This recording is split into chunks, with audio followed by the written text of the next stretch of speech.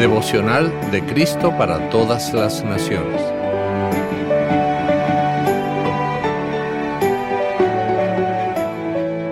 ...21 de junio... Elegir a quién servir. Escrito por la doctora Carrie Bo. El texto para hoy lo encontramos en Romanos capítulo 6, versículos 13, 14, 16 a 19 y 23, donde dice: No presenten sus miembros al pecado como instrumentos de iniquidad, sino preséntense ustedes mismos a Dios como vivos de entre los muertos, y presenten sus miembros a Dios como instrumentos de justicia. El pecado ya no tendrá poder sobre ustedes, pues ya no están bajo la ley, sino bajo la gracia. ¿Acaso no saben ustedes que si se someten a alguien para obedecerlo como esclavos, se hacen esclavos de aquel a quien obedecen, ya sea del pecado que lleva a la muerte o de la obediencia que lleva a la justicia? Pero gracias a Dios que, aunque ustedes eran esclavos del pecado, han obedecido de corazón al modelo de enseñanza que han recibido, y una vez liberados del pecado llegaron a ser siervos de la justicia.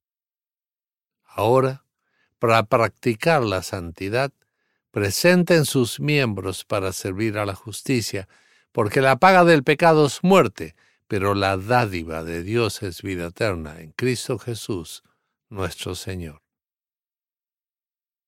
Para describir nuestra situación en lo que respecta a cómo vivimos, Pablo utiliza la imagen de los esclavos, diciendo que podemos presentarnos como esclavos del pecado o como esclavos de Dios.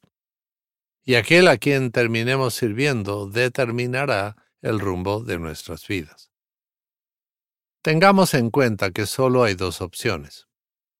Nadie puede decir: decido ser libre y solo me serviré a mí mismo.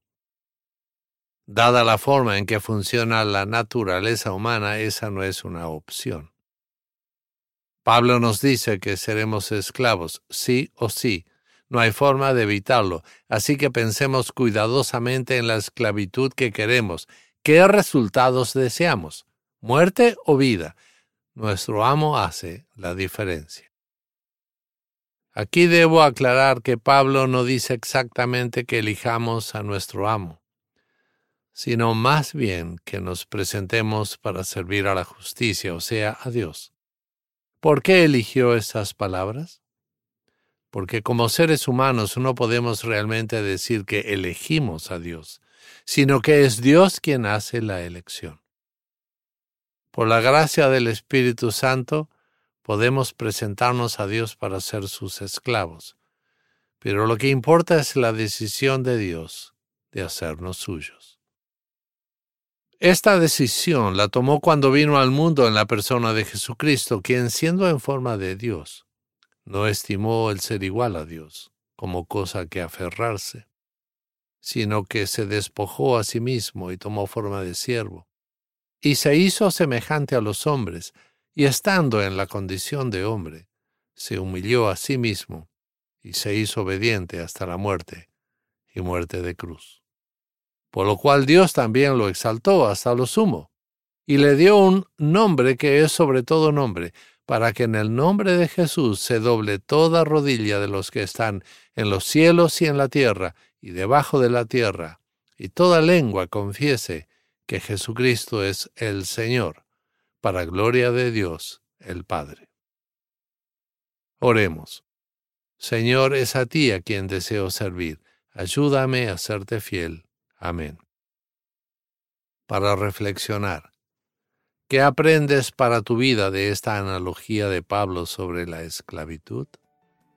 Agustín dijo que Jesús era aquel cuyo servicio es libertad perfecta. ¿Qué quiso decir?